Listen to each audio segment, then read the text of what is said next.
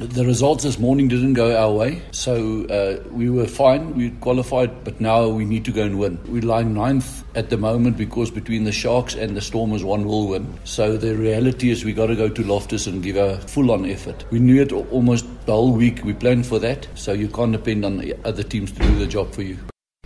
Definitely a step up from the past. I think in the last 3-4 years we were the only team. Now the Sharks were number 8 last year, but the year before that we are now, and so it's a step up in the right direction. I think what the national coach is doing is starting to come through with his alignment camps and the style we're playing, and we saw very good running rugby from all the franchises. But the focus for us and for me is now on the Lions. We haven't finished yet. We still got one more hurdle before the playoffs, and it's an important hurdle.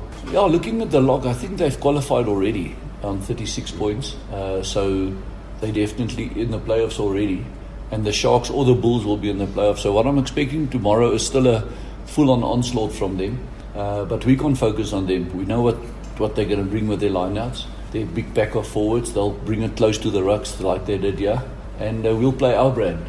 We'll see tomorrow. I'm looking forward to it.